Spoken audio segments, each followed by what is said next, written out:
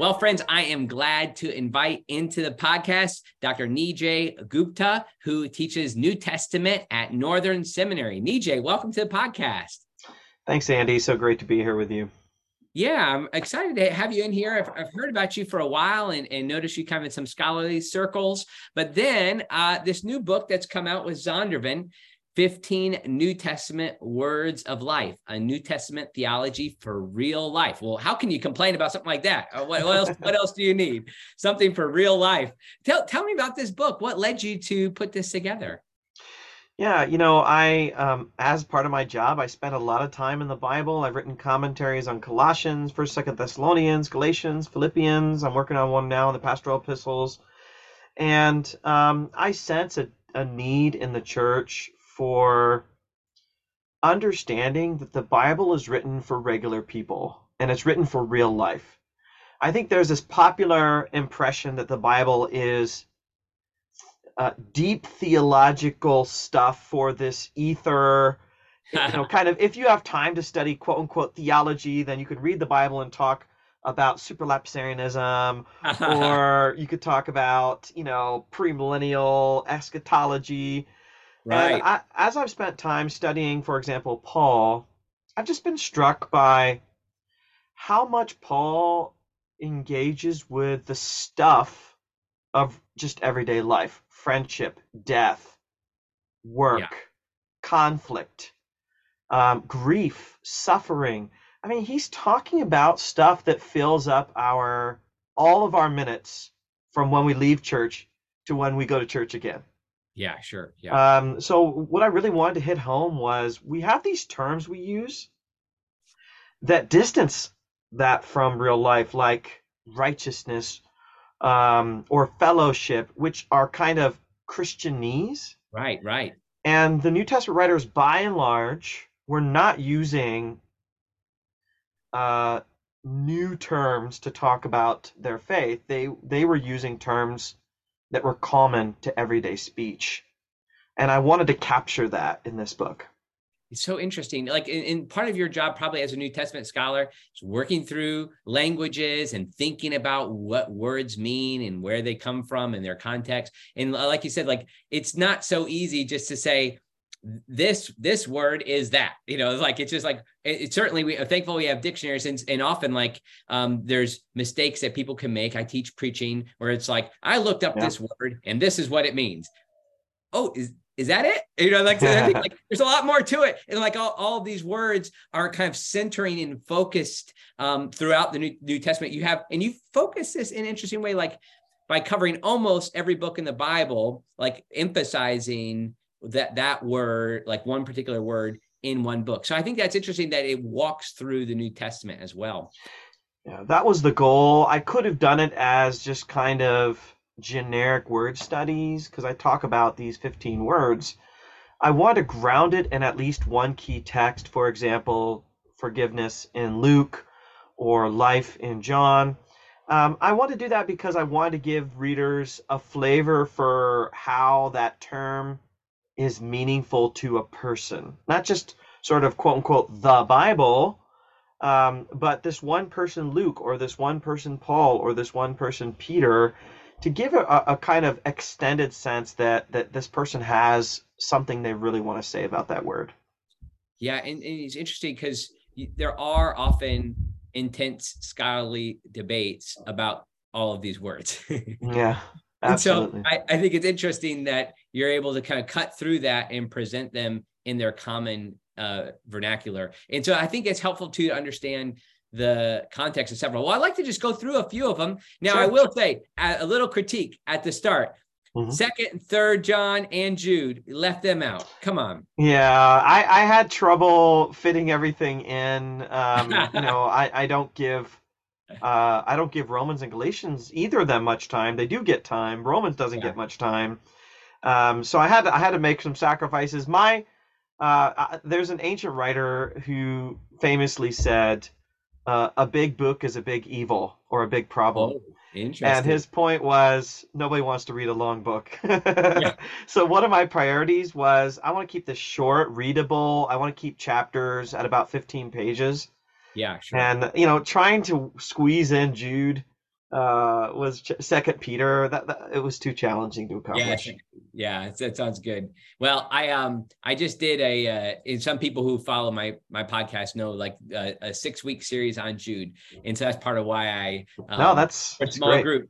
But I got to make a sacrifice in that one little page. I understand why people can do it. So, oh yeah, I didn't even mention Second Peter, but there you go. Yeah. Okay, well, let's start with the very first word you highlight is often a word that's misunderstood, righteousness, and you highlight that through Matthew as well. And I obviously won't have time to go into all of the words that you to pick, but I want to pick just a few that I think are significant and would be helpful, because some people really have a confusion about righteousness being connected with, sometimes it's translated justice, and you talk through those things, but I'd love to hear why this word's so significant. Yeah, I've always struggled with the English word righteousness because it sounds like a religious term, Okay. right? And it's not actually a religious term. It would be the normal term that you and I would use for someone that is good and honest, Okay. right? So if you're looking for a lawyer or if you're looking for a financial planner, you would want to find someone that you trust, and so you're going to ask around, is this person good and honest? Is this person Yeah. a fair-minded person? And that's the word righteousness. That's the word righteous. Now, righteousness has to do with correctness or rightness according to a person or standard. So it's going to look a specific way when we're talking about the covenant with God.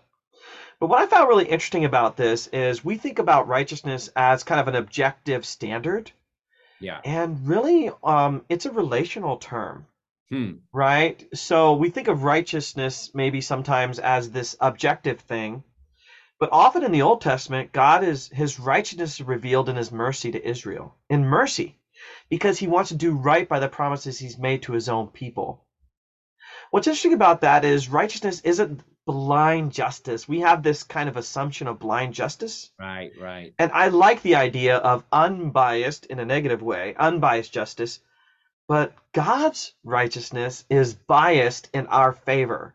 And I Hmm. think that's kind of cool. So when we talk about Jesus fulfilling all righteousness, right, in Matthew, what are we talking about? Sure.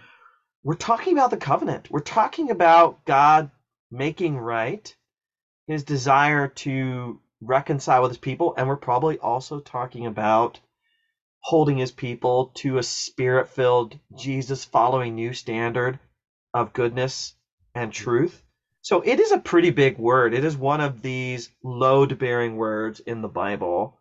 And Matthew gives us a helpful glimpse of the many sides of that prism.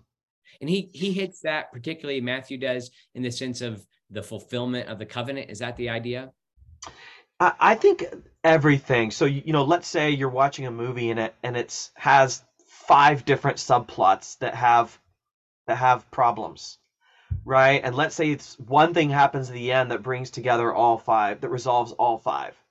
I think this idea of Jesus fulfilling all righteousness ties together, brings together all the problems of, you know, alienation from God, alienation from each other, um, our lack of ability and awareness to know how to do what is right. I think it all comes together Hmm. in that statement of righteousness. How do you sense like the maybe just in what you hear in popular church culture, the word righteousness misused? Is it? Maybe it's not. Yeah. Maybe. I think one of them is, some of the songs we sing about Christ as our righteousness. Sometimes it can be used as a cover to say we don't have to change because Jesus is our Right. righteousness. And I'm Wesleyan holiness, and you Yeah. are in that camp, and we know better than that. Right. we know that God expects us to become righteous, right? But I hear that sometimes in kind of pop liturgy, this idea that Christ is our righteousness, so we don't have to be righteous. Right. And that's not at all what Matthew teaches. That's not at all what the Bible teaches. But and then that sense of righteousness is piety. In fact, some scholars interpret the word righteous as piety in Matthew. Hmm. Piety meaning very religious, and that I don't think that's exactly what it means. Hmm. Sometimes Matthew uses acts of righteousness, but if we say you need to be righteous, and we mean doing specific religious activities, I think that's a misunderstanding of the word righteous. Righteous means that we're gonna. I think of alignment, right? If the alignment on your car is off, it's very. So it's really righteousness, alignment with God, alignment with the ways of the kingdom. Paul talks about this as walking in the truth, in step with the truth of the gospel. I think that Matthew would talk about that as righteousness. Interesting. So, like the categories you might know where I'd be going with this, like of imputed and imparted righteousness. Um, like obviously, this is not something that is from the New Testament, exactly like that word, and certainly the concept. But like of maybe what people imply now. But there is some challenges that come with this. Like there is like a real work that happens relationally to us to change our very being. I think so, and that's where the Spirit comes in as a transforming agent. I think of Gordon Fee and his Yeah. excellent work on God's empowering presence. Uh, Paul in Romans 6 through 8, basically says, how could the Spirit not change us, right? How can we continue in sin when the Mm-hmm. Spirit has changed us? Now, there's forgiveness, and there is second, third chances. But one of the things I talk a little about in the book is the reality of judgment, that we're going to be held accountable for our actions. Yeah. And I think that gives us some responsibility for cooperating with God in the work of being people of righteousness. And that doesn't eliminate the what Jesus did, like Right. Jesus's role in this process. Okay, I could talk about righteousness probably the whole time, so I'm going to move on. All right, it's so righteous of me to do that. No. Okay, faith. All right, pistis, pistuo. Like this is the kind of this a word that gets misused often, and some translations will even have a footnote that says faith or faithfulness, but Yeah. you root this one. I mean, this is the in Galatians and Romans. So I'm curious to hear your thoughts on faith as one of these anchoring, load-bearing words. Yeah, sometimes I come across theologians or pastors that talk about faith as passive. Mm-hmm. And what they mean by that is God is 100% the change maker, right? The transformer. And I agree with that. But if you listen to the Bible, if you listen to texts of early Judaism, then you're actually going to get a different impression of this Greek word pistis. Mm-hmm. Let me give you an example. Matthew chapter 23, Jesus is critiquing the Pharisees, and he says, "You've neglected to do the weightier matters of the law," and he names a few things, one of them being pistis, faithfulness or faith. So he's actually combining doing with faith. Now, we Yeah. sometimes say faith is not something you do, it's something you Right. believe. And that is generally speaking true. But Jesus himself, from the red letters, we can learn about this word. Galatians chapter 5, Paul says, neither circumcision matters nor uncircumcision matters. What matters is faith working through love. So that starts to mess with our categories. Right. Sometimes I was heavily involved with Campus Crusade for Christ in college. I still like their focus on missions, but I remember reading the four spiritual laws, even being taught how to speak to people of the four spiritual laws, and these often give this binary of salvation is about nothing that you do. It's a passive thing. It's all about faith. You rely, you trust in God. One theologian talks about the recumbency of faith, this kind of relaxing or resting into God. Since the Super Bowl wasn't that long ago, it's helpful to use a football analogy. Think about a receiver, a wide receiver. They are receiving, Yeah. right? So Yeah. in that sense, passive, but they're definitely not passive. They're Right. definitely active because they're running for their life and they don't want to get tackled, right? Yeah. And so there's some kind of mixture there of faith as vibrant, leaning in, active, and at the same time recognizing that this is all a work of God. It is. I think we have to make sure that when we talk about faith, we're talking about it as a relational term, Yeah.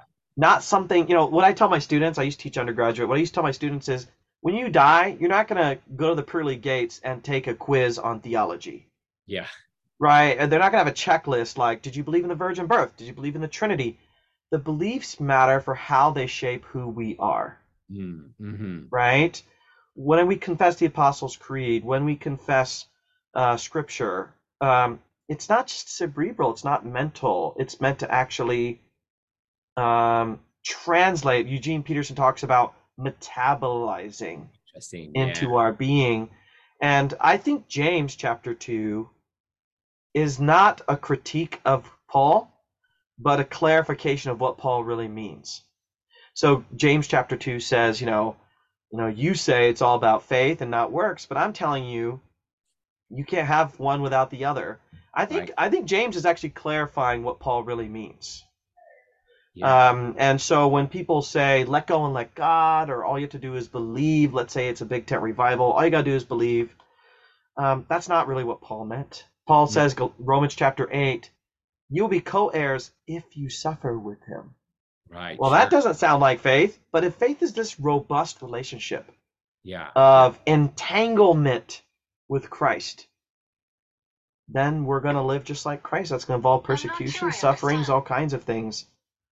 Yeah, absolutely. Now, I see you listed as a resource. I really enjoyed Matthew Bates' work on salvation by allegiance alone, and he suggests like that often the word allegiance could be used instead of faith. So it's like really helpful to think like consider the outcome of your leader, or remember your leaders, consider the outcome of their allegiance. And Jesus Yeah. Christ is yesterday, today, and forever. What do you think of that? Does that work with the same concept, or is allegiance still too distant to have the relational overtones? No, allegiance tends to, in my mind, to have a kind of a political connotation. I think that makes sense sometimes, Yeah. but for Paul, it's a very personal thing. It's a very intimate thing. So Galatians 2:20, I've been crucified with Christ, I no longer live, but Christ lives in me. The life I live by pistis, I Mm. live by the Son of God who loved me and gave himself for me. It's union with Christ. It's participation in Christ. It's love. It's trust. It's allegiance. I would want maybe a variety of terms. Trust is a good term. Yeah. Yeah. Loyalty, commitment. I mean, commitment may be one of my favorite terms Interesting. for, Yeah. for It's a dual function. Yeah. you Interesting. know. Trust, yeah, trust can work at times too. Often, like, but it gets back to the challenge, like we said earlier. Sometimes there's like the theological concepts that have come through later, and of course we have this thing called the Protestant Reformation. Yeah, We're justified by faith. yeah, faith So alone. trying to figure out like what distinctions we're making there is helpful. Now, I like how you bring in other examples too, though, from other Greco-Roman literature too. So what did you pick up on faith? Like you quote the Iliad, a few other Yeah. places.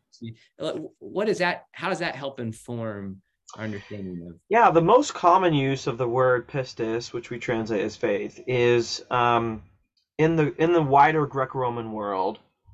It's most often found in political texts to do with treaties, to do with pacts and negotiations between nations or armies that they will bond together, that they will show loyalty to each other.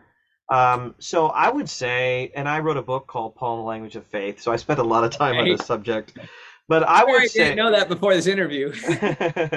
I would say the way that the New Testament writers use the language of faith is very similar to how the Old Testament uses the language covenant. Okay. And that is very similar to how Greco-Roman treaties worked. So a treaty is a bond that you form with another group of people where there is goodwill and expectation or obligation. Mm-hmm, mm-hmm. And we see that with Moses. We see that with Israel. We see that with Abraham. We see that with David.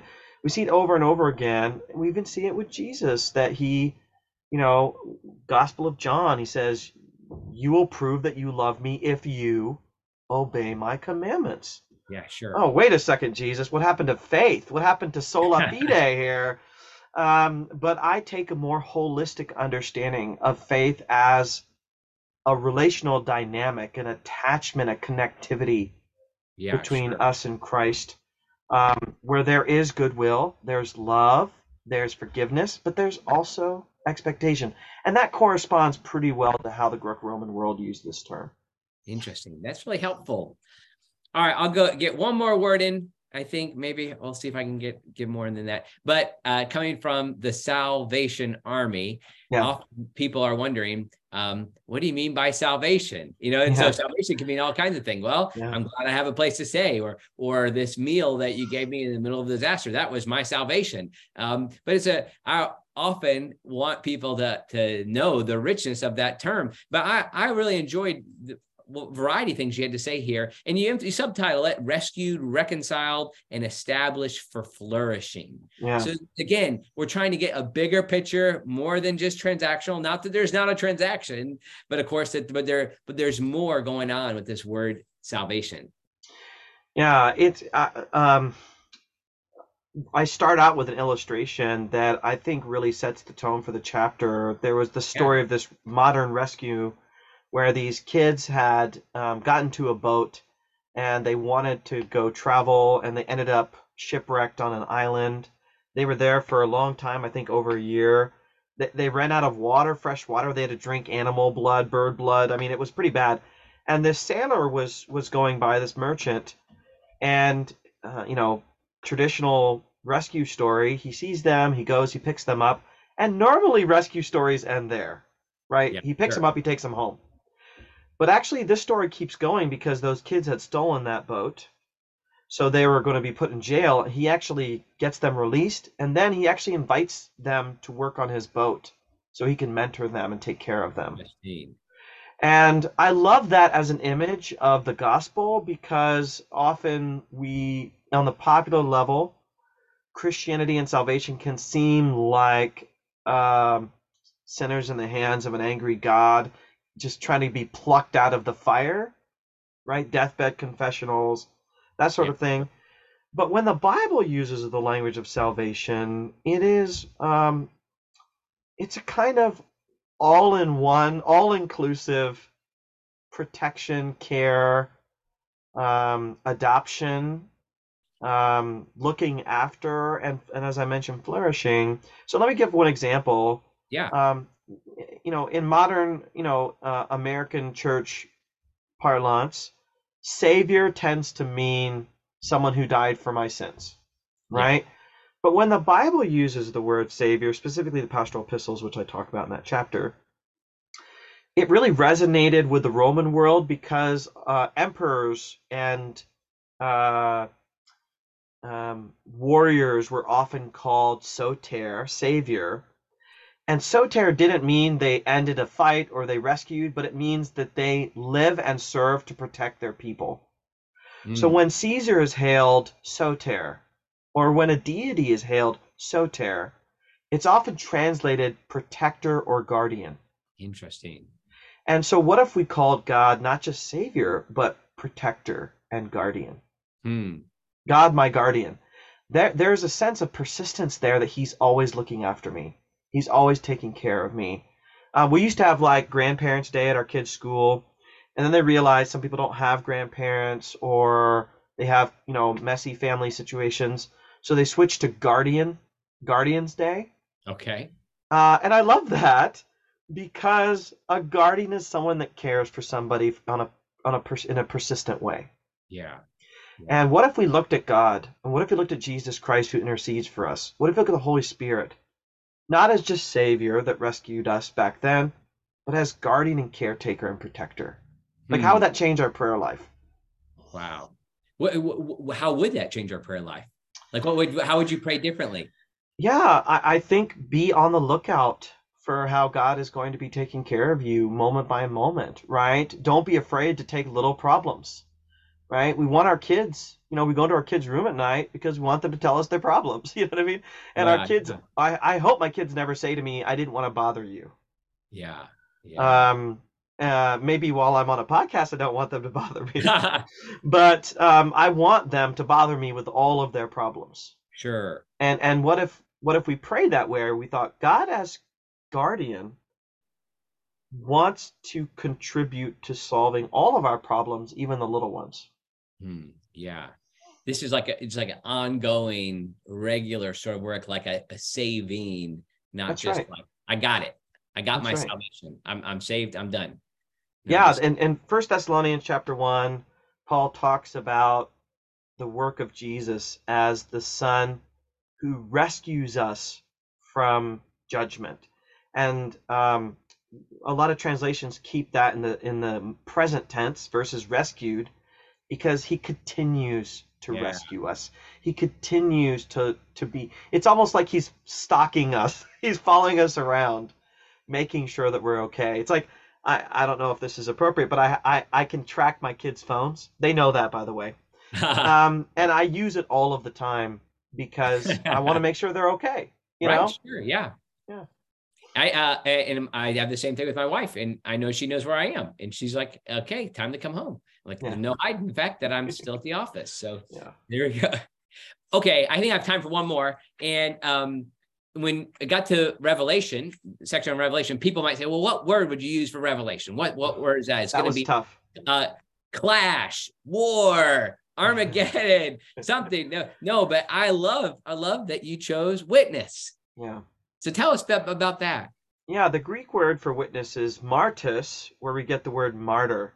Yeah. And obviously, Revelation is full of a lot of blood, and it's even full of it's not full of, but it has the term martyr. But it's very interesting to me that we associate the word martyr with death. But in the first century, when the book of Revelation is written, um, it really just means witness. Mm. Um, and it came to mean someone who dies for their faith because of the book of Revelation, I think. Because in the book of Revelation, these people who stand by Jesus, who worship the lamb that was slaughtered, Yeah. are people who witness and testify and point to Jesus. And we talk about evangelism as witnessing. I don't think we often understand what that actually means. Hmm. Witness really is testimony that we can point to someone who has changed our life. I know Yeah. that, with my kids and with other people in my church, they get stressed out about the idea of sharing their faith with other people, like it's proselytizing or it's unwelcome. But my wife is just a natural evangelist, and I'm kind of shy, and she's out there talking to people all the time. She'll invite a neighbor over she barely knows, and I'm like chopping carrots or something in the kitchen, and she'll be chatting with them, and she'll just point blank say, "What do you think about Jesus?" like, Wow. Yeah. Yeah. and she just means tell me your story, like, and then she Yeah. just so freely shares her story, but in a very non-threatening way. Like they'll just ask her about such and such, and she'll be like, Jesus has been really good to me. She does it in a very personalized way, and if I've noticed, I live in Portland, Oregon, Okay. which is, as many people know, not a lot of Christians. Yeah. And there's this impression that people hate Christianity here. They don't. They have baggage, but they're very okay with talking about it if I can talk about Jesus in personal ways, Yeah. about how he's changed my life. Yeah. Sure. And I don't just go right into Lord Lion Lunatic. Like, that does not gonna work with people here. I'm not gonna, open up the four spiritual laws here. But when we read the book of Revelation, testimony is about explain to others why we're covered in the blood of Jesus. Hmm. Hmm. And Revelation, that's more graphic. But I think about the man born blind in the Gospel of John. They ask him, "Who is this man?" He says, "I don't know who he is. I don't know what he's done, but I know I was blind and now I see." And I think of testimony as an arrow pointing to Jesus. Yeah. And what if we told Christians evangelism is as simple as that? Witnessing is as simple as the shape and direction and words of our life pointing to Jesus. Yeah. It's not hard sell, it's not coercion, it's as simple as that.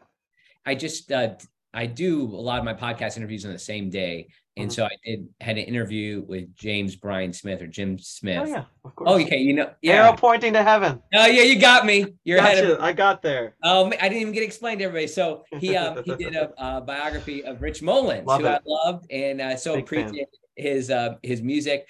But he told the story of uh, Rich Mullins toward the end of his life was taking a picture, and they asked him to raise his hands up in the air, and they said, "No, no, lower it down. They'll be like Jesus, lower it down." And then the photographer said, "You look like an arrow pointing to heaven." Yeah, Or arrow I pointing love to, that. I forget the exact Arrow language. pointing to heaven, I think. Yeah. Rich is one of my absolute favorites. I'll tell you a fun story Oh since you're a yeah. fan.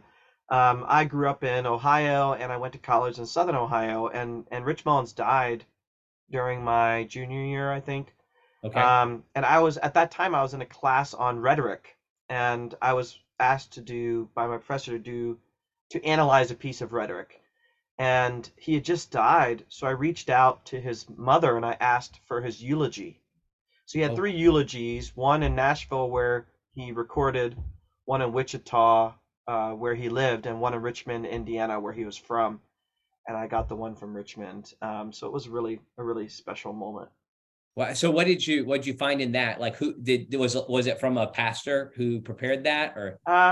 It's been too long for me to Okay. remember. I'm sorry. No, I think Yeah. there's something about his literary connections and even his fidelity to scripture was something that's really unique, and his ability to grasp concepts, and he was so far ahead of his time. Oh my Even gosh. uh, Yeah. in the fact that, like, Jim Smith said to me, can you think of some? And I don't know, I grew up in the Christian subculture, like CCM. I enjoyed it. Yeah, yeah, me I'm too. not mad at any of that. I'm not mad at True Love Waits or anything. Like, it was all there, and I was in Yeah. it. So but he said, can you think of any musical CCM artists who you still sing their songs and they're still meaningful to you from 30 years ago? Yeah. Like, well, yeah, DC Talk's new thing really isn't touching my heart anymore. And so like, but yeah, but Rich Mullins is. And so it's really Yeah. interesting. But what is it? It's his witness. It's Yeah. like the fact that the arrow pointing to God and being connected. I also was struck by this, like, when you saying this, like, when we talk about Jesus in these real personal ways, like, Jesus is doing something for us. Like, I have a Yeah. relationship with him. Like, I'm witnessing to someone. I have faith, pistis in someone. It implies also Jesus's enthronement, that Jesus Mhm. is, it's not just like he's gone someplace else. He's still available. Like, Jesus is available to us because of the ascension. So I think there's something about that. Like, what are we witnessing? We're witnessing to a living, real being who's a part Yeah. of our world. And part of witnessing in the book of Revelation is deciding whether you're going to be all in or not, Okay. whatever the consequences, right? The Revelation really reminds us that Christianity is not an easy choice. Wow. It shouldn't be an easy choice. I think of the Gospels when it talks about counting the cost, Yeah, sure. right? Where it's not just, yeah, I'll sign up for that newsletter. Why not? I'll take that coupon. Why not? It's not a leaflet we're handing out on the sidewalk. Take Jesus. It's a, Jesus says narrow is the road for a reason. Yeah. It's narrow, and I think Revelation plays that out.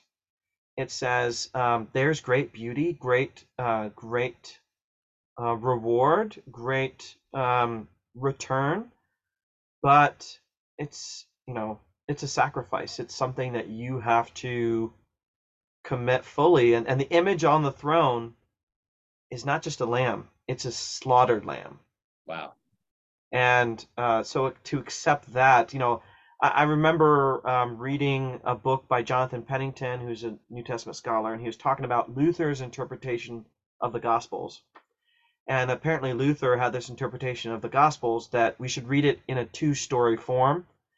Okay. First reading is gift. We receive the Gospels as gift. And second, as calling to live like Jesus. So first we receive the gospel as gift, then calling, and that's changed how I take communion or the Lord's Supper. I take it as gift, right? The broken body of Christ, but also as a calling to be like Jesus in his sacrifice. And I think Revelation does that for the witnesses. You're not just witnessing it, you're actually being invited into that death. Wow. I like how each of the words that we've highlighted here have that moment and then progress that follows it. Mm-hmm. And look, that last picture is one, it's like to your death, but there still is a movement in that direction. This is a great book. And I didn't even get to talk to you. Here I am at Wesley Biblical Seminary, and I didn't even talk to you about the word holy. But anyhow, go check it out. He has a great chapter on holiness. So I encourage people to look at that. Nijay, one thing I always ask people is, my title of the podcast is More to the Story. Is there more to the story to Nijay than is typically told, like something you don't get to talk about very much that you're really into? Oh, yes. In a previous life, I was a worship leader and musician. Oh, And I'm happy to pass it on to my kids, but you'll notice a lot of musical illustrations in my work. Maybe not as much in this book, but I love music, and I love soccer. So almost all my books have a soccer illustration in this. Okay. What instrument do you play? Piano and guitar. Okay. Yeah. Great. A traditional worship leader. That's right. And show me your tattoo on your forearm too. No, I'm from Ohio. We didn't do tattoos in the roaring 80s and 90s. Yeah. Gotcha. Well, thanks for your time, Nijay. We appreciate it. Appreciate this book. I encourage people to go out and get it from Zondervan Academic. It'd be a great text for a undergraduate or like entry-level seminary course in biblical theology or New Testament. Just walks through a lot of the basic concepts. So I really, and does it in a profound way, based on really solid research. So I don't want to make it seem too simplistic, but you had in mind, you're not, this is an academic book, exactly, even though it's by Zonder, right? You're kind of, that's your audience, right? You're thinking of lay people. I think of three contexts. One is the undergraduate classroom. One is pastors for a preaching series, and one is a church group study. So I kind of wrote it with those three audiences in mind. Great. I didn't want you to think I was demeaning you by saying it wasn't an academic book. Yeah, that's great. It's well written. So thanks for your time. God bless you. Pleasure.